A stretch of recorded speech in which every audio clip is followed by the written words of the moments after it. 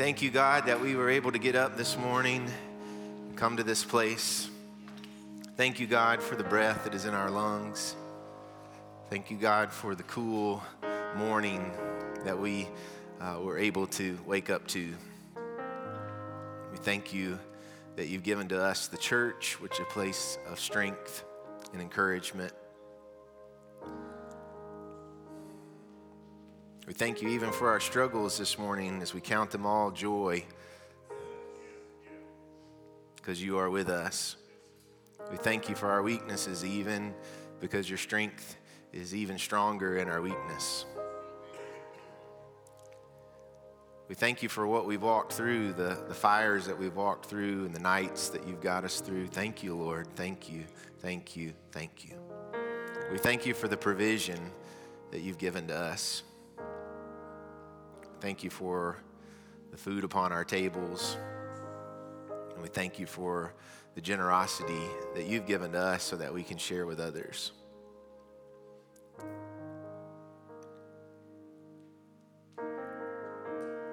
We thank you for Jesus, who is the head of the church. We thank you for his life that we have a witness to through the Holy Scriptures. And we thank you for how his love carries us through everything that we go through in this life, and to the next. So thank you, Jesus, for being everything to us. Thank you, Jesus, for being the King of all kings. Thank you, Jesus, for letting us claim you as Lord of our lives. We look to you today, and we ask for your help and your healing, just that you would come near to us in these moments, we pray, as we pray together the Lord's Prayer.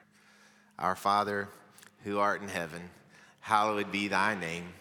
Thy kingdom come, thy will be done, on earth as it is in heaven. Give us this day our daily bread, and forgive us our trespasses, as we forgive those who trespass against us. And lead us not into temptation, but deliver us from evil.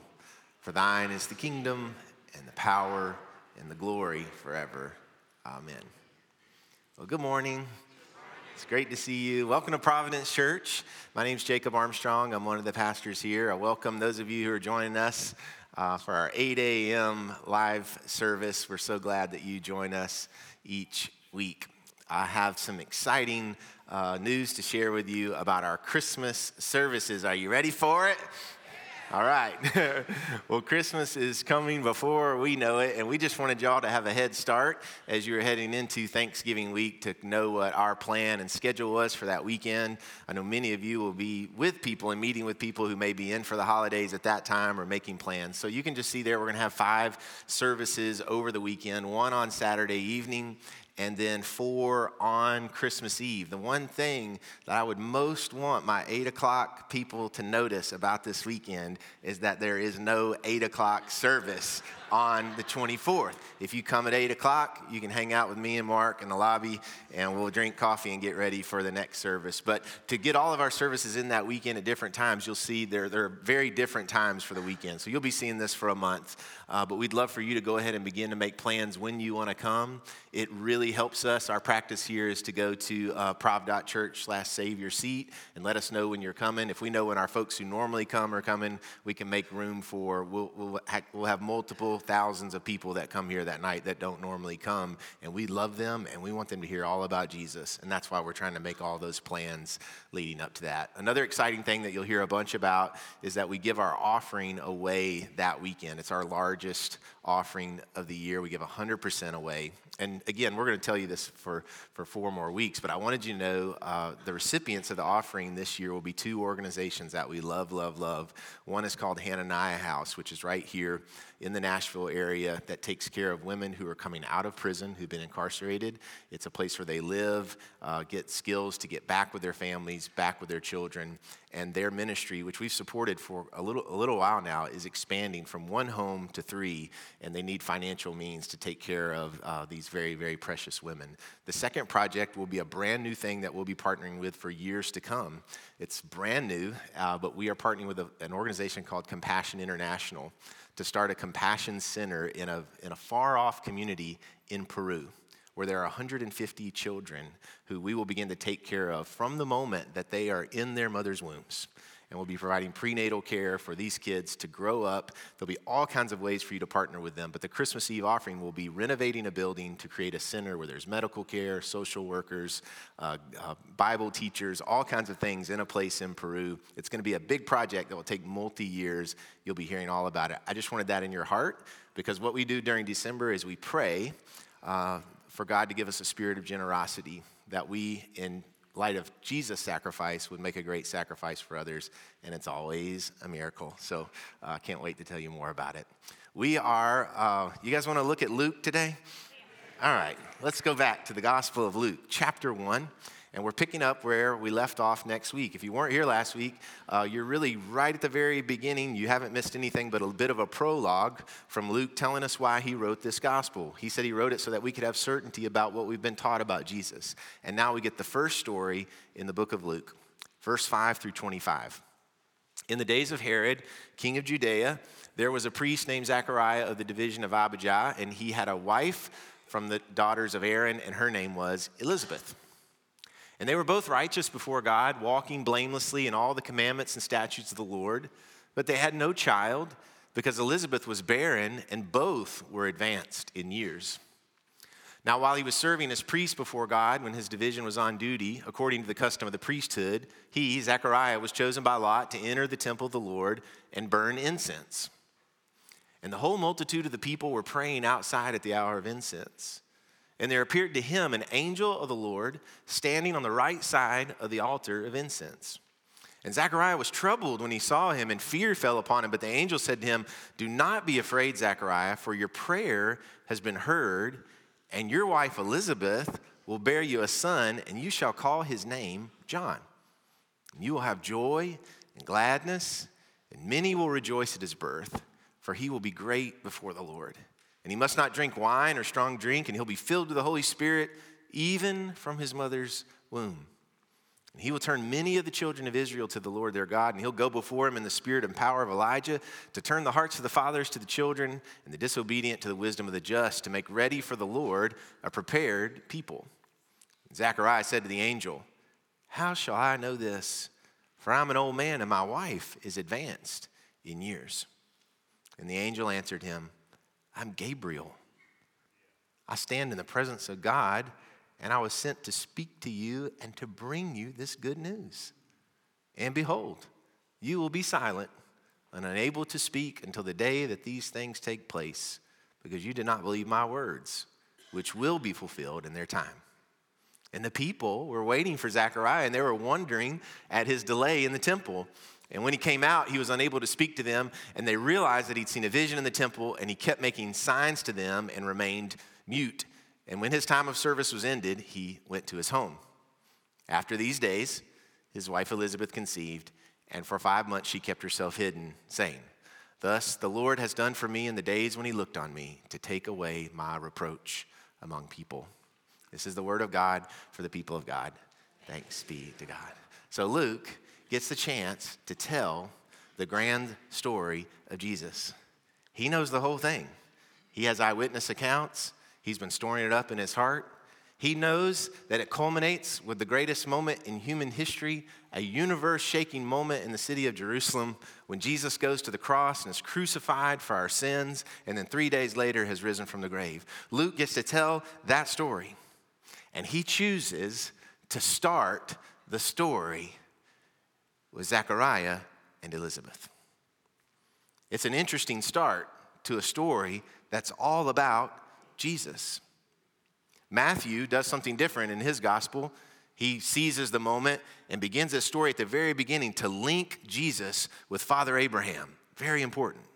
John does something different as well. He decides to link Jesus all the way back to the very creation, beginning of time, saying Jesus is actually the word of God that is spoken into creation to create everything. What a beginning, right?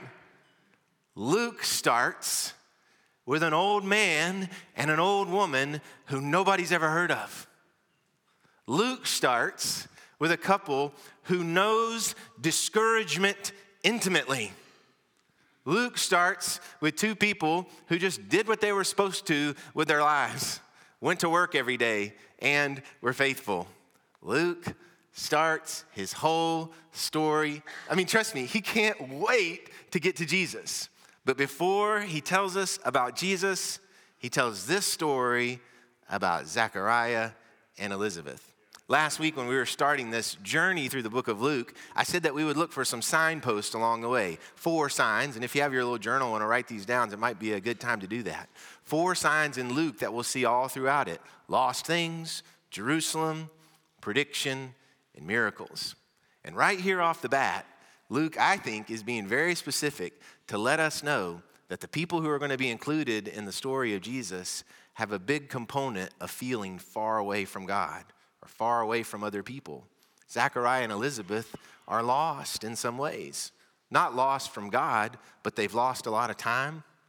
They've lost, no doubt, sleepless nights.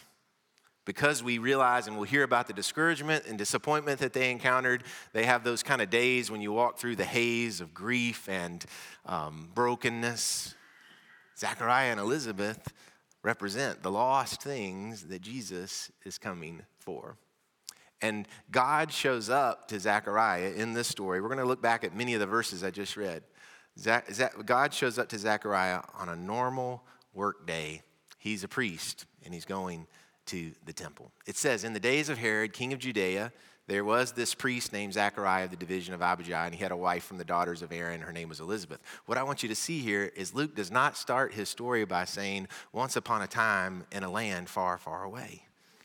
He starts his story with very specific information to say, I want to tell you precisely where this happened, when it happened, and to whom it happened.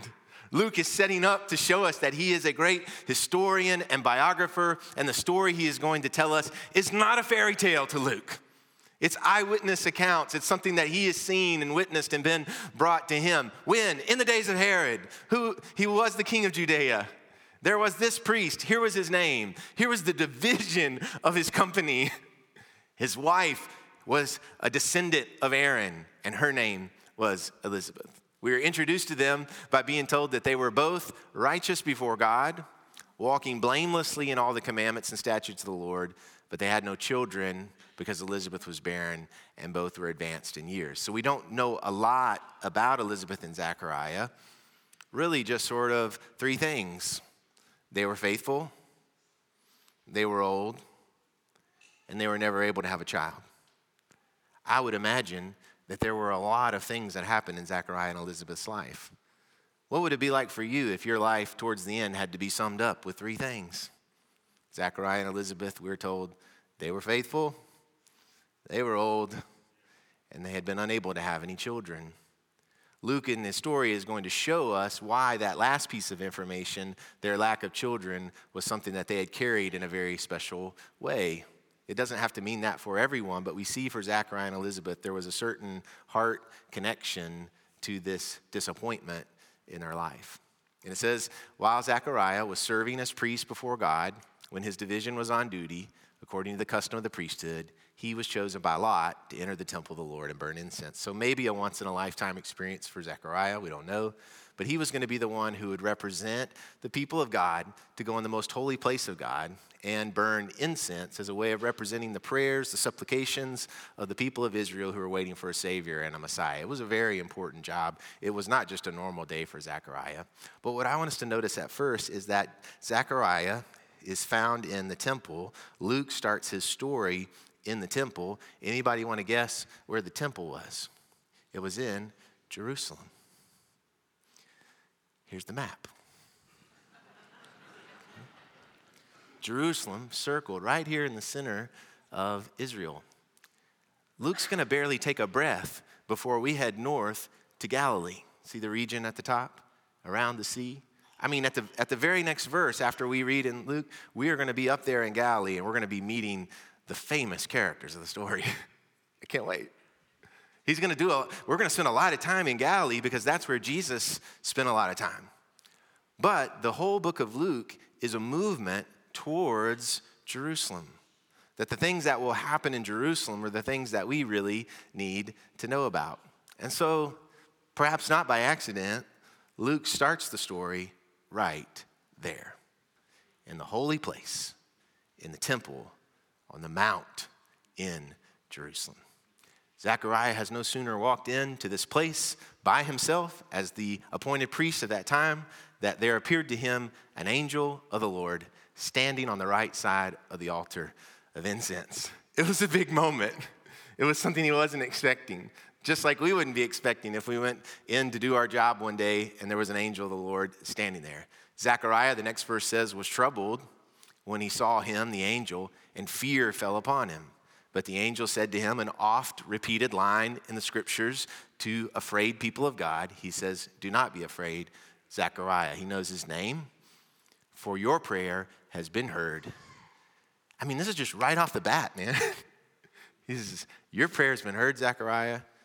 And your wife, he knows her name, Elizabeth, is going to have a son. And here's the name you should give him. It's a name that's not even one of their family names. You shall name him John. The angel does not say, hey, Zechariah, do you remember way back when you may have prayed a prayer about a child? He doesn't say, do you remember when you and Elizabeth used to talk about wanting to have a baby? He says, your prayer has been heard. It's an indicator to us that this is the prayer of his heart. Was old Zechariah praying that prayer as he walked into the temple that day? Perhaps not. But he needed no qualifiers, the angel did, to let Zechariah know which prayer he was talking about. He says, the prayer of your heart, Zechariah, has been heard. He lets us know that almost with certainty, Zechariah and Elizabeth have carried for years and years a prayer for children. That I'm sure that in some ways it was an ache for them, something they had longed for. It represents disappointment. It represents discouragement. If you've ever had a great prayer in your life, a great hope in your life, a great way that you hoped your life would go or your life would look, and it doesn't look that way, and that thing hasn't happened, or you may be walking through that thing, right now, that's the thing that the angel says to Zechariah. Zechariah is supposed to be coming and lifting up the prayers of the people. We need a Messiah. We need a Savior. The incense represents the supplications of all the people of God, of all of Israel. But the angel says to Zechariah, I've heard your heart. I know what you're going through. I know your struggle. I see your disappointment, oh man, and your prayer has been heard. Elizabeth's going to have a baby, and you're supposed to name him John. Crazy moment, right?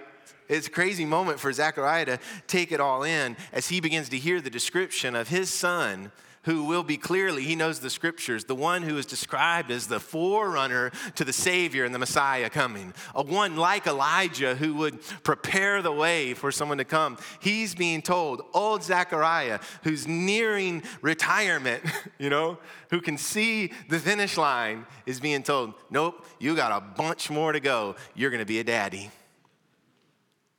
And so Zechariah has to take that information in. And Zechariah has one thing that he just feels like he has to say. He just feels like he has to say, okay, how? How? He says, how am I going to, he has to go home. I don't want to get too detailed, but he has to go home to Elizabeth and say, he says, he's just sort of like, how do I know? For I'm an old man and my wife is advancing years. Here's the deal. You should never, ever say that your wife is an old lady. And if you're going to say that, if you feel like you have to say that to someone, the only person you should say that to is God, okay? So if you ever feel like I just need to say that my wife is an old lady, you take that little thing, brother, and you take it to the Lord, okay? So Zechariah would have never guessed that this intimate conversation he was having with God would now be being reported all over the world 2,000 years later. But that shows you where Zechariah was at. That shows you how deep that prayer is. I'm not being silly now. I'm saying he has to go back and tell his wife the thing that they'd given up on, they have to open their hearts back up to it again. that the thing they've been broken over, isolated over, discouraged by, he has to be the messenger that goes back and says, this is what God told me. So he's asking the angel, how shall I know what you're saying is true? And the angel gives a great answer. He says, I'm Gabriel. He's like, heard of me? Gabriel, the most famous angel of the Old Testament scriptures who showed up to Daniel. He's saying to Zechariah, he's like, you're looking at Gabriel. Gabriel, who's about to show up to a teenage girl in Galilee. And he says, I'm Gabriel. I stand in the presence of God. I was sent to speak to you, and I was sent to bring you this good news. And Gabriel's kind of a bad dude, okay? He says, and you're not going to be able to talk anymore. Like, you thought you needed to say something, didn't you? Yeah. The angel says, you'll be silent and unable to speak until the day that these things take place, because you do not believe my words. Sometimes even when God is working, there's strange, weird things that happen that can strain us and hold us back and keep us from doing things. And he says, you didn't believe my words, but the words will be revealed or fulfilled in their time. After that, Zechariah shift is coming to an end. I want you to hear the next few verses. I think they have a cool feel to them if you just kind of think about what has just happened and then hear what now happens. It says, the people were waiting for Zechariah, and they were wondering at his delay in the temple. There's all these people gathered in the temple outside of Jerusalem for this holy moment. And Zechariah has been in there too long. And it says when he came out, he was unable to speak to them, and they realized that he'd seen a vision in the temple. He kept making signs to them and remained mute. And when his time of service was ended, he went to his home. He clocked out, and he went back to Elizabeth. It says, after these days, his wife Elizabeth conceived, and for 5 months she kept herself hidden, saying, the Lord's done for me in the days when he looked on me to take away my reproach among my people. If an old lady, if I can say that, has a baby well beyond childbearing years, that is called a miracle. So let's look at our signs again in the very first story. We have some lost things that are in Jerusalem that receive a prediction that is fulfilled by a miracle. Luke ain't messing around, right? He's beginning to show us the whole story. It's a very important lesson, because he's showing us the thing that Jesus has come to do is going to be revealed in the people who feel that they have been lost and forgotten. I promise you that Luke's intent and his hope is to tell us all about Jesus. He can't wait to tell us about the teenage girl who receives a similar message from an angel. It's actually, guys, it's so cool. Luke's the only one who tells us the details of Jesus' birth. We would never hear about the shepherds and the wise men. There'd be no nativity scenes if not for Luke and his desire to tell us the details about the birth of Jesus. It's the great, culmination of all that has been coming through, all the predictions and all the prophecies. And it's why we'll spend, a month talking about in a season called Advent, what we see in the story as we prepare for a baby to come, a holy baby who is the Word made flesh, who is the one who comes from Father Abraham. But Luke, before he can tell us that, tells us about two faithful people whose hearts were broken, who God showed up to and said, you, my children, are in the story. I'm coming for you. And so we see right here off the bat that faithful folks experience discouragement. I want you to hear that. It could be an important thing to hear today, because sometimes we think that our discouragement is because we've been unfaithful. And if we think that only unfaithfulness is the place of discouragement, we'll get a real misunderstanding of walking in faith before God, because actually, faithful folks experience discouragement. Faithful folks experience discouragement. We also see in this story that God has a really big plan, but he also cares about our little plans. Isn't that cool? You could think that your plans are so little in comparison to the bigness of God's plans that they don't matter, but that's not what the story says at all. It says while God is working this big cosmic universal plan for all of humanity, he also cares about your prayers. He cares about your prayers, and he cares about your plans. And then this third one that I want to share with you is this. This story begins to show us that our unbelief can't stop God's promises. That might sound like a little bit of a tricky theological statement, but you see that Zechariah, the angel, said, you don't believe this is going to happen, but it's going to happen. And there's going to be some consequences of your unbelief. There are consequences when we walk through life not believing in God, but they do not hinder the ultimate promises of God happening in the world. Our humanness is not the barrier for God's promises being fulfilled. Our humanness is the reason God is bringing this great promise of salvation and redemption and our discouragement and our hopes and our dreams coming to life. So, if you feel discouraged today, don't give up. Okay?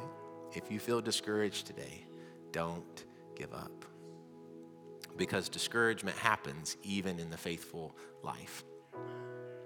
And if you're thinking, I'm not really sure God could care about all that's going on in my life, I want to tell you that actually, don't fool yourself. You care about your little plans, and God cares about your little plans. He actually cares about the things you're hoping for and cares about the things you're praying for. How those will be fulfilled and in what timing is ultimately up to God. But his care and his desire is being shown through this great story.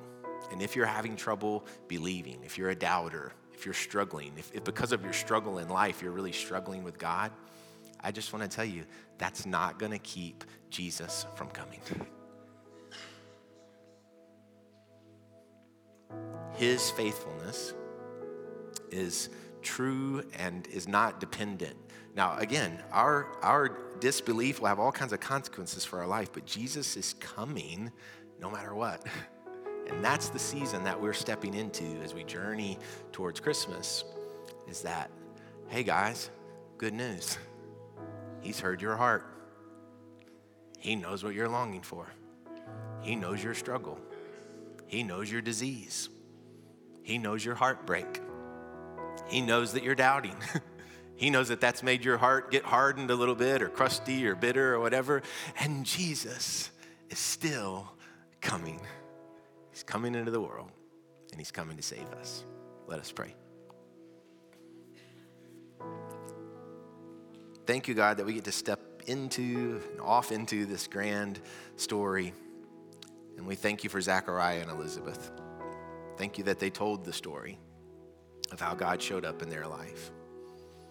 Help us to hear that for us today, the same things that God said to them, that our prayers are being heard and that Jesus is coming.